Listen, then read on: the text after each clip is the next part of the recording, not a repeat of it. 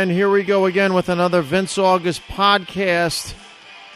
This one is part 2 of the follow-up to the American Sniper podcast, a review of American Sniper with a U.S. soldier that served in Iraq.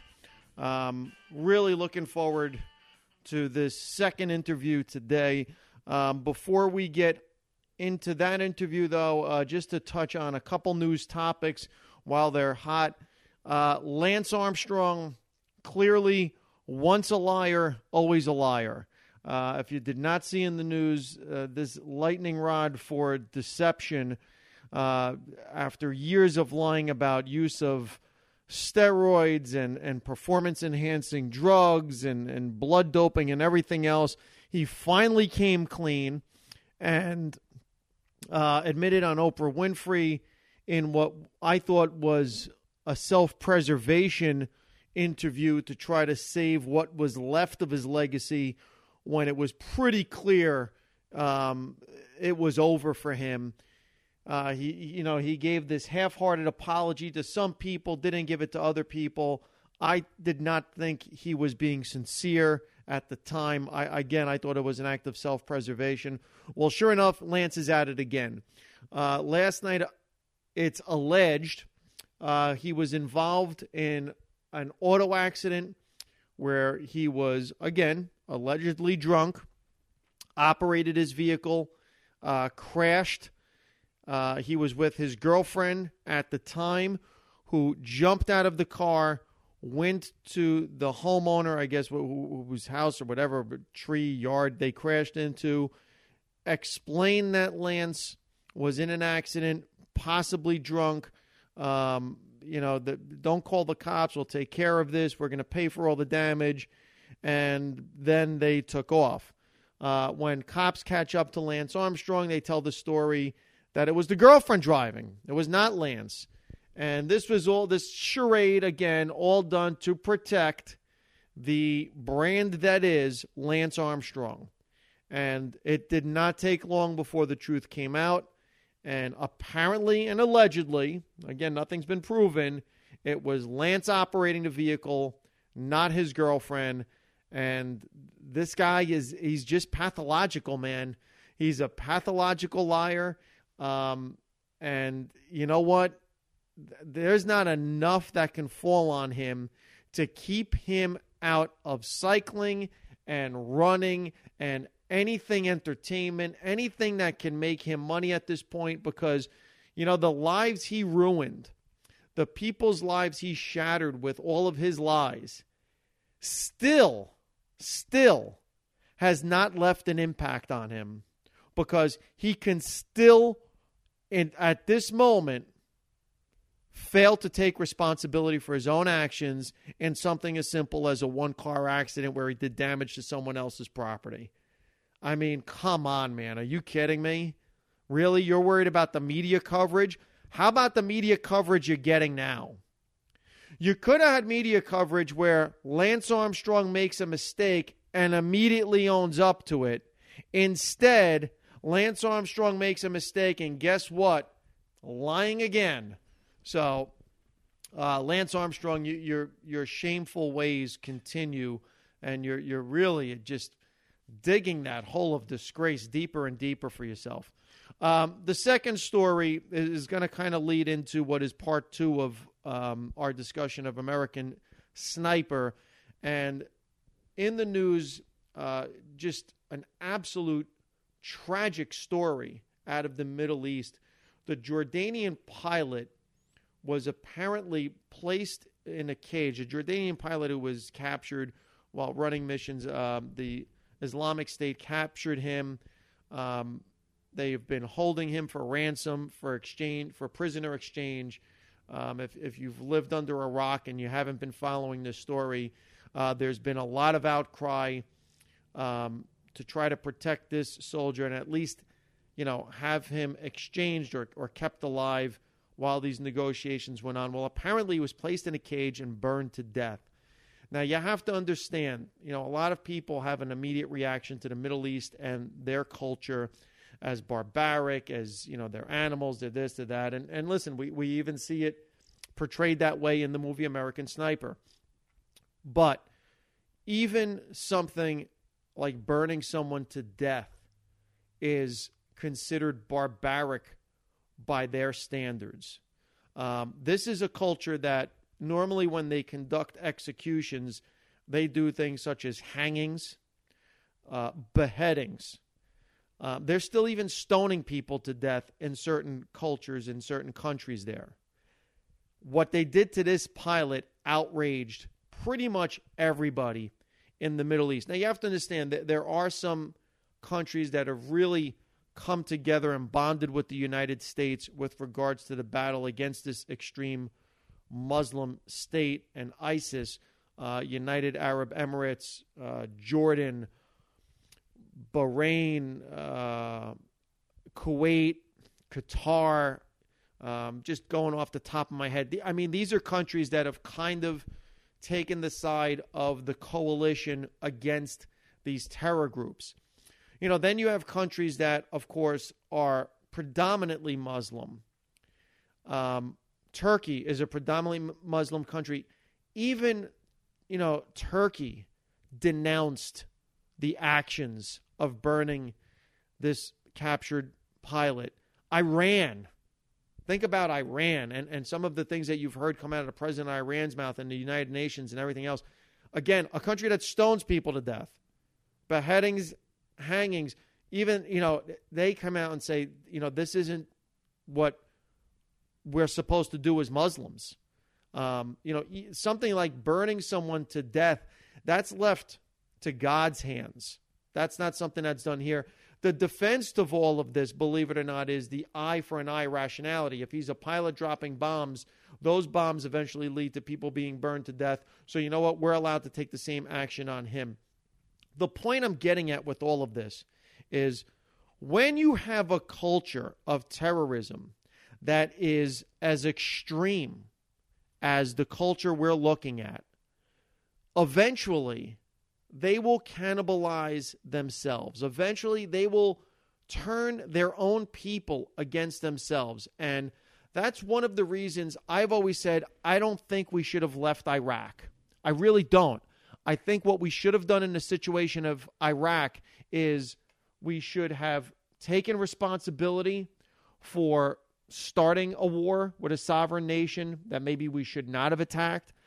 And we should have gone in after the fact and tried to rebuild the nation, occupy the nation, and start to rebuild it by giving them access to schools. Go in there and build an infrastructure. If you take that approach, you start to give those people access to the things they need. You are not just this country that comes in, creates war, or, comes in with battle gear and then leaves.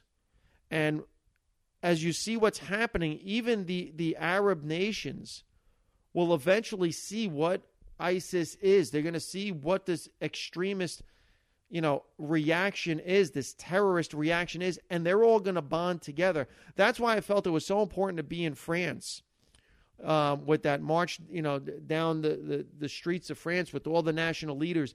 It's not always about military action. Sometimes you have to take some other type of action and show that you are part of a coalition in some other way, because eventually evil will show its face to be exactly what it is, evil.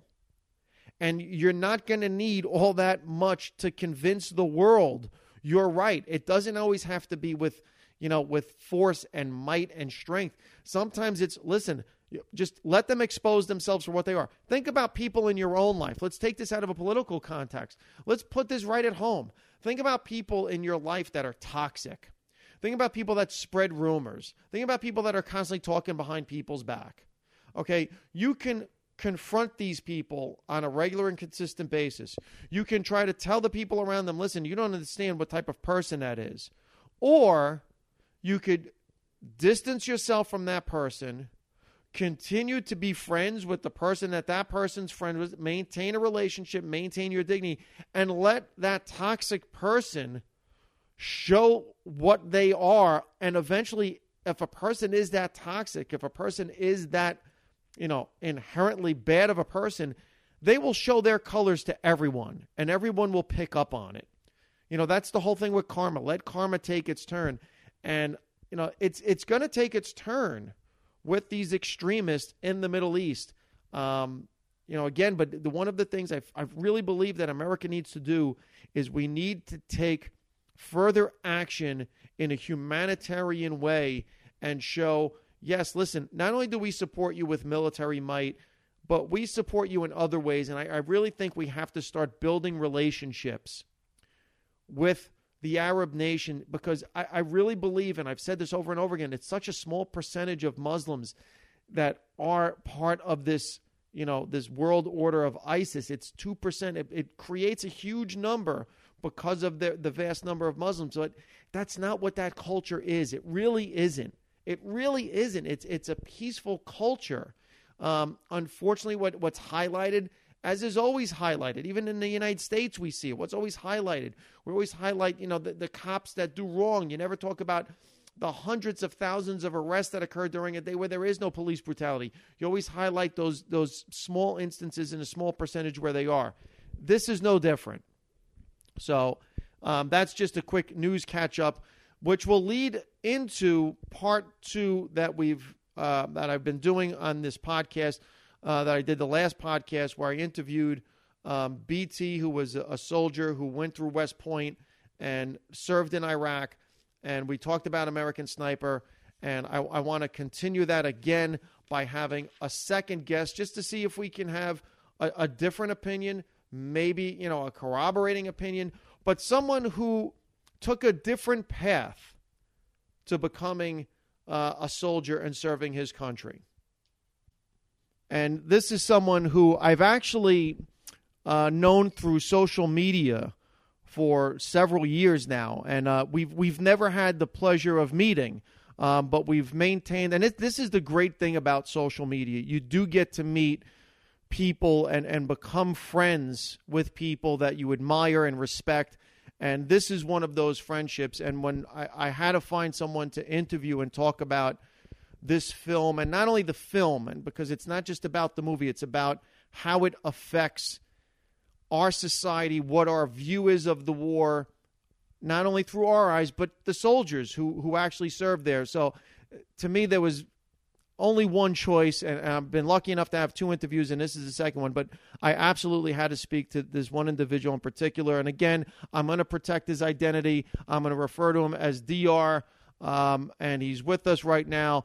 DR, thank you for joining me on this podcast, and this is such an important topic, and I'm so glad to have you join me. So first of all, thanks right off the bat. Hey, no problem. That's what I'm here for. First of all, before we get into talking about the film and all kinds of questions I have for you, just give, by way of background, the audience that's listening, what your path was into the military, when you enlisted and your deployment and some of that history. Well, I enlisted when I was 17, so I was still in high school when I signed up. Don't ask me why, because I really couldn't tell you. And I graduated basic training October 1st, 2004, and I'm going to kind of give you an idea of how sudden it was for me. Please. December 29th of 2004 is when I got my orders for my first deployment. And we were attached to the 3rd Infantry Division, 4th Brigade, 3rd ID, and we're stuck down in the Abu Ghraib Market District of downtown western Baghdad. A little rinky-dink fob that our company held down on our own, and our job was basically just road patrols. We drove around and looked for bad guys doing bad things, and when we found bad guys doing bad things, we problem solved the situation. But I don't want this to be kind of played down for people that don't know. That was what was known as a hot zone. Yeah, it was the most violent neighborhood in the world at the time. Okay, yeah, I don't want the person listening to this saying, "Oh, okay, he was in, Abu Ghraib, big deal." No, this is you're in the middle of really the hottest zone that was in Iraq at the time. Well, in Baghdad. In Baghdad. Yeah, Anbar province kind of took the cake there. But as far as just overall violence, Abu Ghraib topped the Abu Ghraib market topped the charts. We get hit on average, like a good week, we'd be getting hit every other day. Okay, so you were really in the middle of nonstop conflict. Yeah, it was either grenade attacks, IEDs, VVIEDs, snipers, to full-on ambushes, indirect artillery fire, rockets, mortars. We were right next door to the embassy, too. Right. So anytime they would shoot mortars and other indirect fire weapons at the embassy, because they couldn't shoot those things worth a darn, they'd land right in our laps. Now, and this is right into your first deployment. Yeah, it was my first deployment. I was 19 at the time. Okay.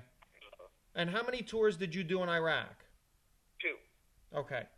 Now, if we're going to talk more about that, but by way of getting into the film and the reaction that we've had here in America, I'm assuming that you saw American Sniper. Yes. What was your reaction? And not so much to critique it as a piece of art, just emotionally when you saw the film.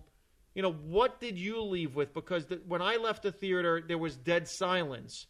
And, everyone had whatever was going on in their mind. But as someone who served and was there, what were the things going through your mind? That's a good question. I saw it when it first came out, like on opening night. So the theater was packed. And I was honestly anticipating a traditional shoot-'em-up war movie, which this was not. I thought overall what I appreciated about it is how it didn't glorify the violence. And one of the first missions that Chris Kyle is on in the movie, you've seen it, right? Yes. Okay, cool. Otherwise, spoiler alert. he has to shoot the kid and the woman with the grenade. Right. And the Marine next to him, who's not pulling the trigger, is all, "Oh, great shot, way to go." And he's like, "Get your hands off me, don't touch me."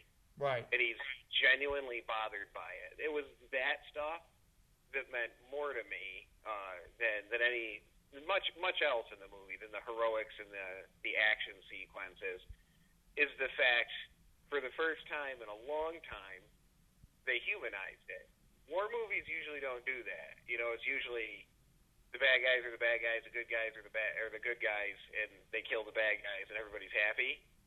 Right. And that's what I took away from it, was how it really humanized and brought a heavy dose of reality to people who stereotype soldiers, to the media who likes to paint anybody involved, especially in the Iraq War, is just somebody who wants the thrill of killing somebody.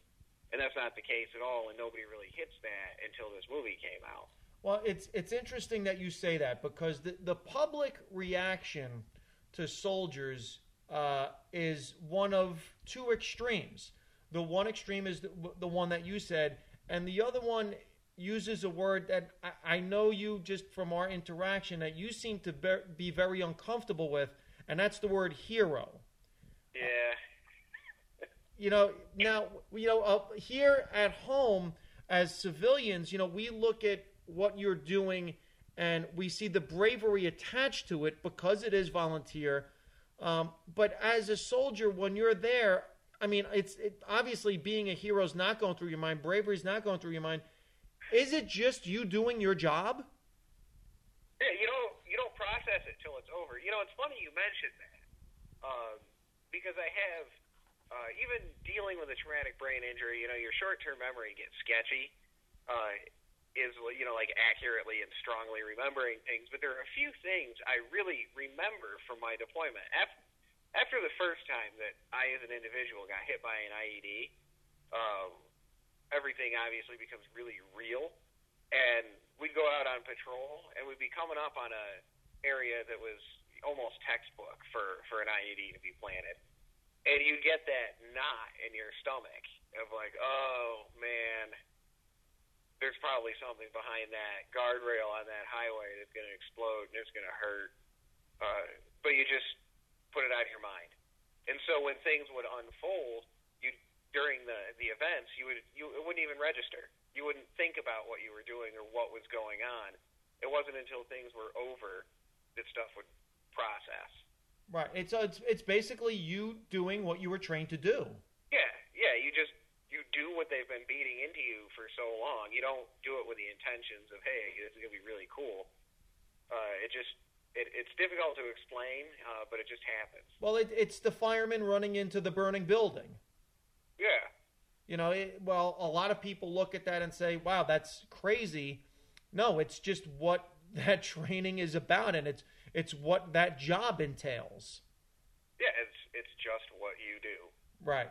Now, let me ask you this. As you're talking about putting things into your mind and out of your mind, you know, one of the things that I have to ask, and, you know, this is a tricky question. At what point, if at any point, does the politics of what's going on where you are enter your mind, leave your mind? You know, how do you reconcile any of that with what you're doing? Well, this is going to sound incredibly cliche, my answer here. But, you know, you go into it, you're motivated, you're amped up, you know, let's help the Iraqi people, defend freedom, you know, all that stuff. And then your first time getting shot at, you never really think about politics again. Right. You really don't care anymore. You just want to get out alive, and you want to keep the guys around you that you're with alive, and that's the only thing that's ever in your mind. Yeah, it doesn't become about what you're doing is right, wrong, what's the reason. You're there, you have a job to do, and it's protect the people around you. Right. You know, it's weird what's happening with regards to this war in particular, because of the way our media works, because of the way things seem to happen so fast, and because this war has been going on for so long. There's this weird phenomenon that's happening that the war is being portrayed in movies as it's happening. So, listen, I'm not taking away anything from The Hurt Locker. I'm not taking away anything from American Sniper or any of the movies that have been made while this war is going on. But, I mean, really the war is being represented through Hollywood and not just through reporting. I mean, are we doing a bad job here in America of representing what's going on there? You know, that's a yes and no. Because there were a lot of things down in Baghdad, you know, like you said earlier, it was a hot zone. That I'd sit in a chow hall and they'd have CNN or MSNBC on, right? Right. And the reporter would be like, I'm down in Baghdad and people are protesting American involvement. And I had been on patrol for around 20 hours that day, and I'd be like, I didn't see any of that going on. It was mostly them running at us, giving us the thumbs up or, you know, cheering, or, you know, they'd come out yelling, love George Bush, love George Bush. Right, so it's real selective reporting. Yeah, a lot of the bad stuff that I would see, and even coming home on the media, where the Iraqis don't want us there. My personal experience was the exact opposite. Really? You'd get herds and herds of kids chasing your patrols down the highway, just screaming and cheering and all that stuff. And it may be a little bold, but my personal opinion is that they absolutely loved us. And I didn't experience any civilian resentment, not firsthand. And I would think, you know, there had to be some of that. Otherwise, you know, your morale would have been absolutely at an all-time low if it was just nothing but protests. Mm-hmm. I mean, how can you do your job if there wasn't this feeling that at least, you know, some of the people wanted you there? Well, even some of our guys in the local neighborhoods would play soccer with the local kids. And don't ask me how those guys were able to actually play soccer wearing 1 million pounds of gear, but they would. I never did. I'd watch that athletic. But, and then it comes back to we'd stop somewhere on a break or for the night or whatever, call it in, and an American news channel would be playing, and it would be some reporter talking about how the Iraqi spies are involvement, wish we'd never been there. They'd be, really? Because I just spent, 18 to 48 hours, depending on what happened, out there, and got nothing but hugs and handshakes. Yeah, there's a very personal question I'm going to ask you now, and it comes from, again, the movie, and seeing the one scene where Chris runs into his brother, who can't wait to get back and is obviously shaken, and I've had the privilege to perform at a couple bases and see soldiers that have come home. How has your adjustment been since you've returned? Well, I live in the woods with a mean dog, and it's get really in depth with it. It's more of a feeling of detachment. Is like you leave. You're gone for any average Army deployments at that time in 2005 on my first tour would range from 18 to 21 months. Right. You get a 2-week leave. You come home on your 2-week leave and you party like crazy for 2 weeks because you didn't think too much about it, and then you'd leave, and then you come back and it was like, hey, now it's time to try to be normal, and you feel completely detached and dissociated from everything that's going on around you because you missed so much. Your old friends from high school or from the old neighborhood are doing what regular people do, and you run into them, and they're like, so what have you been up to? And you're just kind of like, I've just been around. You don't even know how to relate to everybody, is what I'm getting at. That's an unbelievable answer, because I have to tell you, I tend to try to think I'm in tune with what's going on, but on 2 deployments, basically, you're taken out of society for up to 4 years and then brought back. And although you do have news and media, it's really like going away, coming back, and having gone through a time machine. And now, again, with catching up with friends and family, what exactly can you share from your experience? And do they want to hear it? Most of them want to hear the ugly side of it. The how many people did you kill, or did any of your friends die, or what was the most insane thing that happened? And really? That's that's the stuff you never want to talk about. And so you just kind of shut down socially, or when they talk about their lives. That's one. I've been out of the military. I got out of the military in 2009, and it's a struggle that I've just accepted will never end. Anywhere I go where there's, just full-time civilians, as I call them, and they talk about their struggles or complaints in life. I drop my iPhone in the toilet. It's the worst day ever. Yeah. And you just kind of stare at them. Yeah, it's perspective. Or, I'm so stressed out right now. I have a big exam coming up. And you're like... I mean, that's, I guess, for some people stressful, but... you know what? I'm going to put you on the spot again then. One of my regrets, and I tend to try to not live life with regrets, but if looking back and you say, if there was one thing you would have done different, I think the one thing I would have done different, and I've said this to a friend of mine who did serve, was I did regret not serving this country. And when I would have gone in, it would have been when the first Iraq war broke out. In fact, friends of mine, that I grew up with in high school went over there. And, one of my friends that came back looked at me and said, you know what, Vince, don't have any regrets over it. And I didn't get into the why. But listen, like someone would ask me about, hey, I want to go to law school. Or, hey, I'm thinking about being a comedian. If someone came to you today knowing what you know and living with what you live with, having served, and said, hey, I'm thinking about enlisting, what advice would you give them?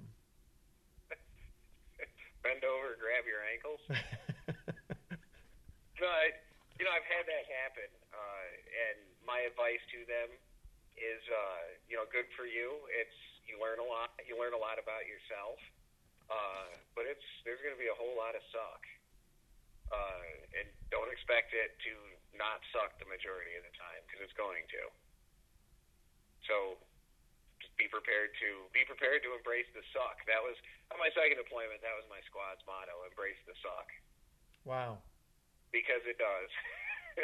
Well, I mean, let's highlight a positive and a negative then. I mean, as you look at your life now, what do you take out from your service that's, a negative that you've got to deal with, and what is the positive? Well, the biggest positive, because I do that too. Any situation in life, I try to find takeaways from. What could I have done differently, or what can I do differently if this situation presents itself again in the future?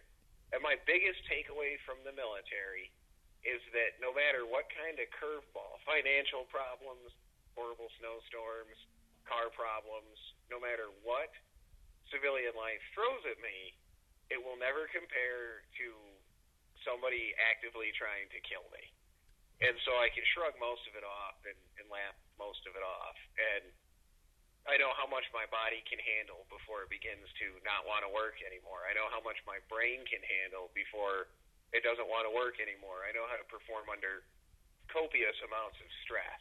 And I have the military to thank for that. And if you have to take the negative, obviously I'm assuming it would be some of the visions and experiences that you can't erase? Yeah, that's a good assumption.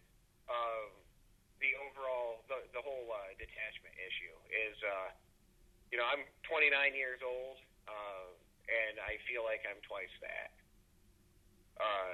And that's the negative, is fun video games, fun movies, things that guys my age are usually into, the shoot 'em up video games are not right fun anymore. Then the whole detachment issue is, there's, outside of being surrounded by other combat vets, that whole, I would like to know what it's like to be a regular civilian, to where the biggest stresses in life are final exams and such. Right. Now, again, I'm going to get personal. If you want to delve into it, great. If not, you can always dodge it. A lot of what we're seeing in the Middle East, with ISIS and a lot of the news coverage is with regards to the Muslim religion and, jihad and do it for God. And, I've always tried to tell people there's another side to that, and there's the side that our soldiers go in with. And a lot of them, because they're from, like you see, Chris Kyle from the South or from where you're from, as you say, in the middle of the woods, there's a strong sense of religion that I've noticed in really all of our branches of the armed service. How do you kind of reconcile, your faith with serving and the job you're doing? And even now, since coming home, is there an issue that you have to deal with there, or am I overstating that? I never put a whole lot of thought into it, especially over there. I never put a whole lot of thought into it. It's actually funny you bring this exact topic up. Is my brother, who is he's Catholic, converting into Catholicism, big churchgoer, talked me into going with him. So he's like, hey, you really like it. And last week, one of the big hot topics, was war. And there was that little actually more than a little separation for me, to hear the thoughts of war and killing from a very devout, never had to deal with it, religious side. And it had some sting to it. But, like Chris Kyle says in the movie, I am more than prepared to answer for everything that I did over there when the end comes down. During deployment, I never put a whole lot of thought into it.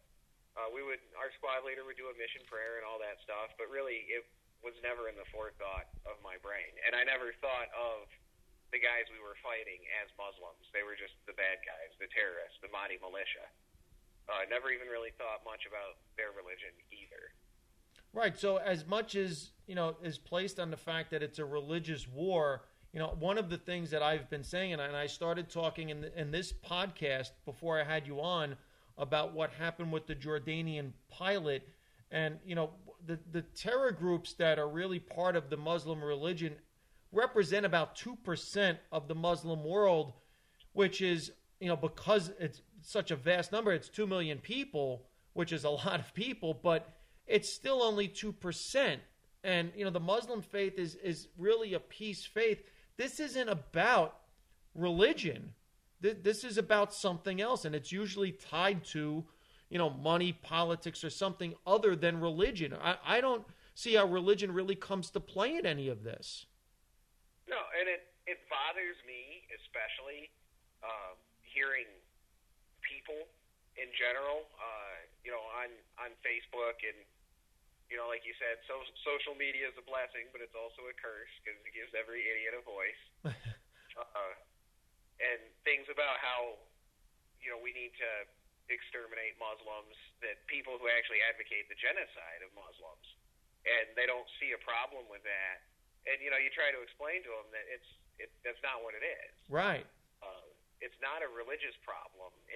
There's lunatics in every group in history. In every religion, in every group of history, there's always a few wackos. Because there's just wackos. Yeah, Germany had a whole lot of them quite some time ago. Yeah. I mean, listen, we had, Christian crusades. Everyone's really had a turn in the barrel at being the bad guy. And, the fact that religion is twisted into this is bothersome to me because, in its root, and I know you have people like Bill Maher, religiousness and everything else with atheism. I'm a studier of, theology. I find that all religion is really based in something good. All of the prophets have something really good to say.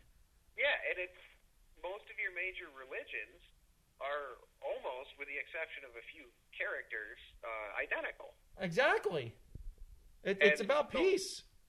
Yeah, and so for people to say that Islam is a religion of violence because of the actions of the terrorists, I don't think is even remotely accurate. It's not even close. Because it's like I said, in my time fighting them, it was never a forethought. Right. It was never fighting Muslims. It was fighting terrorists. And some of the Iraqi people now that have been interviewed, because Iraq actually had a very positive reception of American Sniper. They loved it. It was very popular in Iraq. The Iraqi people who saw it that have been interviewed, because apparently Americans thought that was really weird, said the same thing, that Chris Kyle wasn't killing Muslims, he was killing terrorists. That was their look at it. It wasn't a religious thing to them either. All right, you ready to be put on the spot again?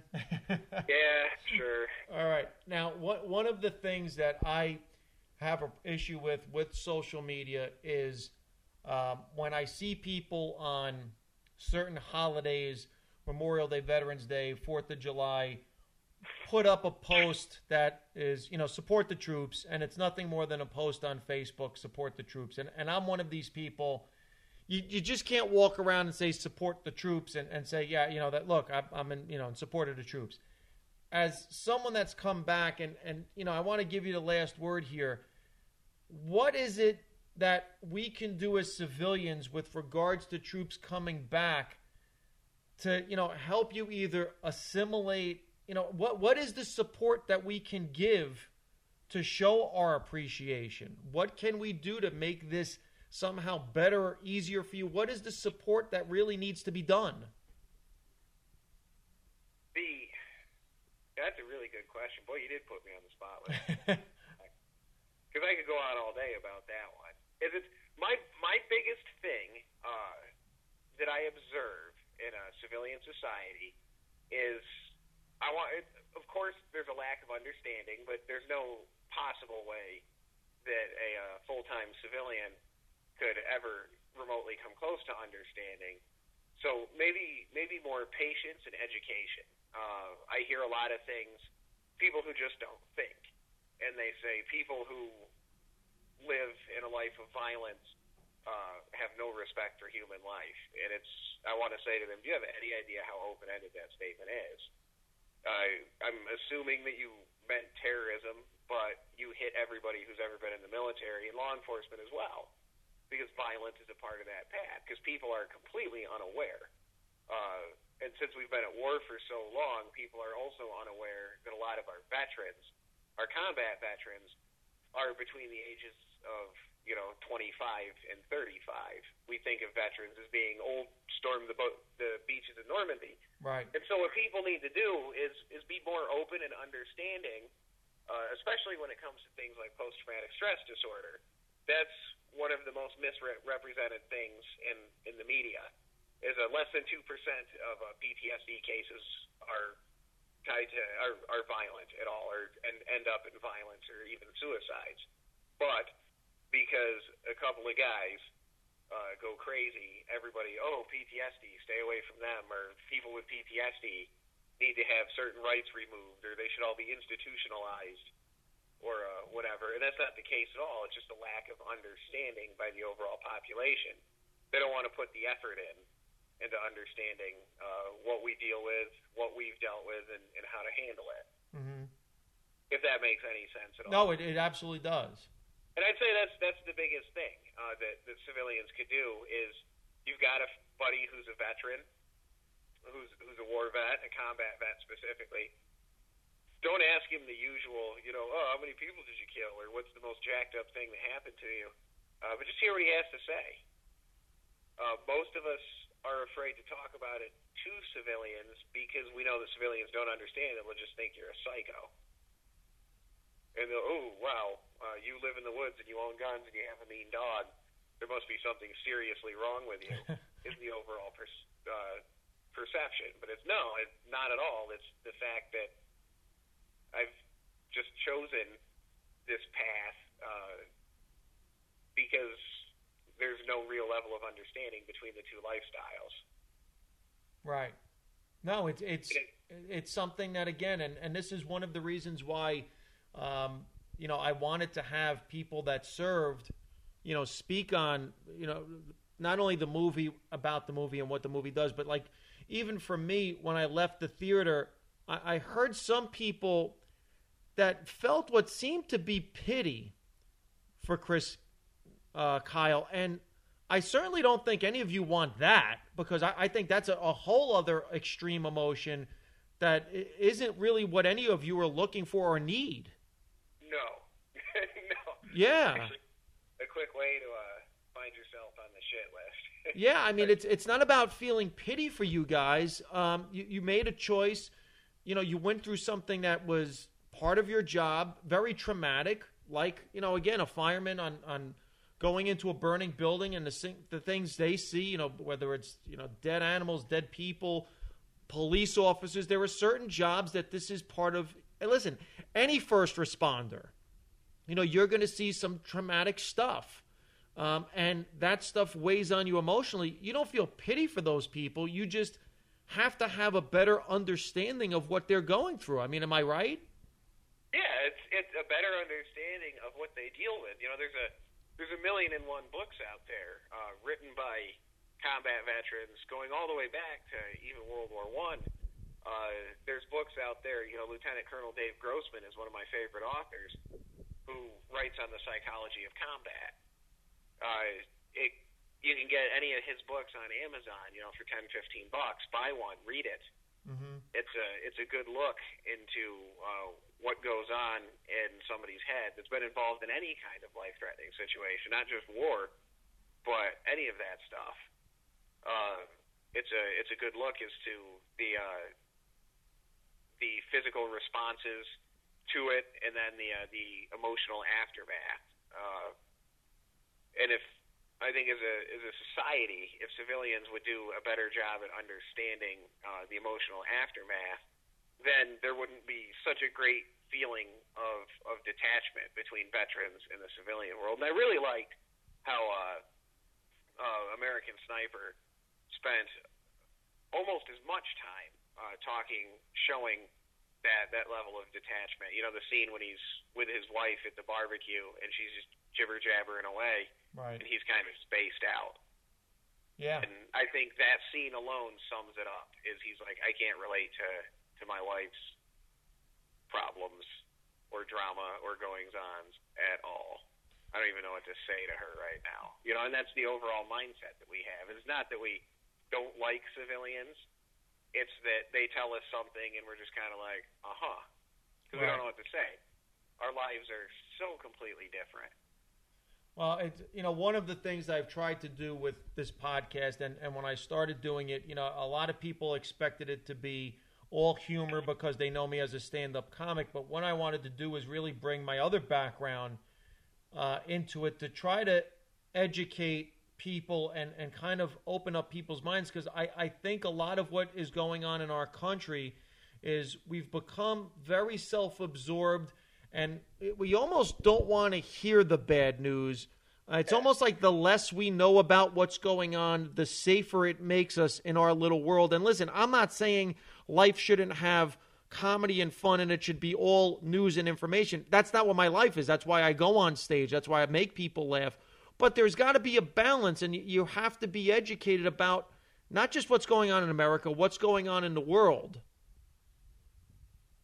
Yeah, I agree wholeheartedly.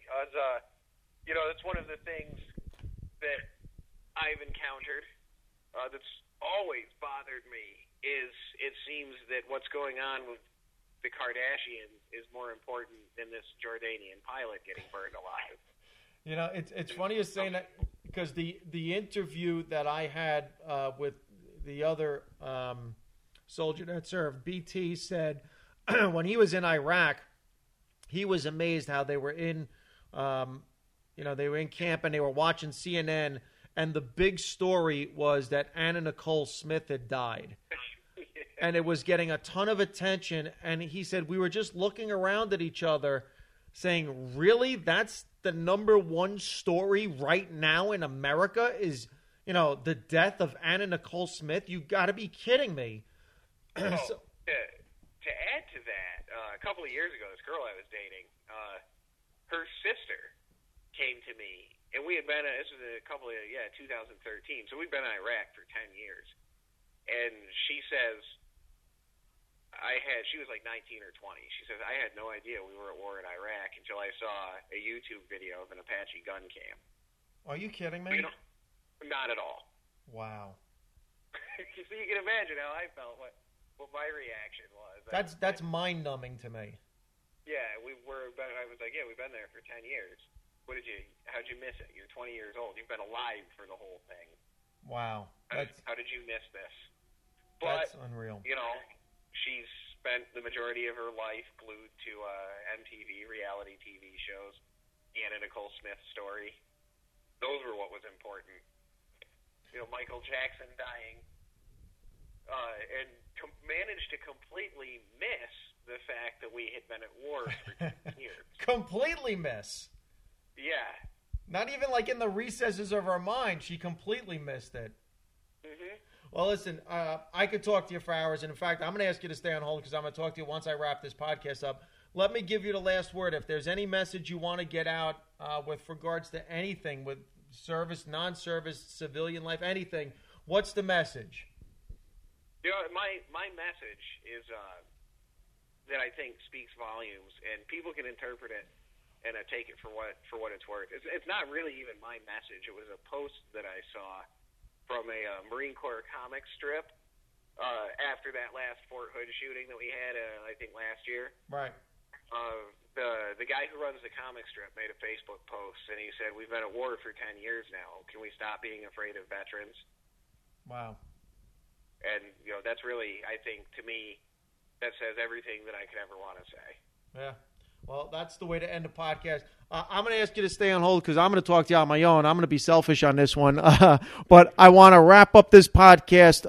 Again, I want to thank the guest, DR, for joining us. I'm withholding his identity for purposes of, you know, maintaining my promise to him. But I am so proud to have him on the show. Another great podcast, everybody. Please continue listening. Spread the word. This is what these podcasts are about, educating, giving people insight into things that maybe they don't know. So thank you for joining me. Vince August Podcast. Listen for the next episode coming soon. Thank you.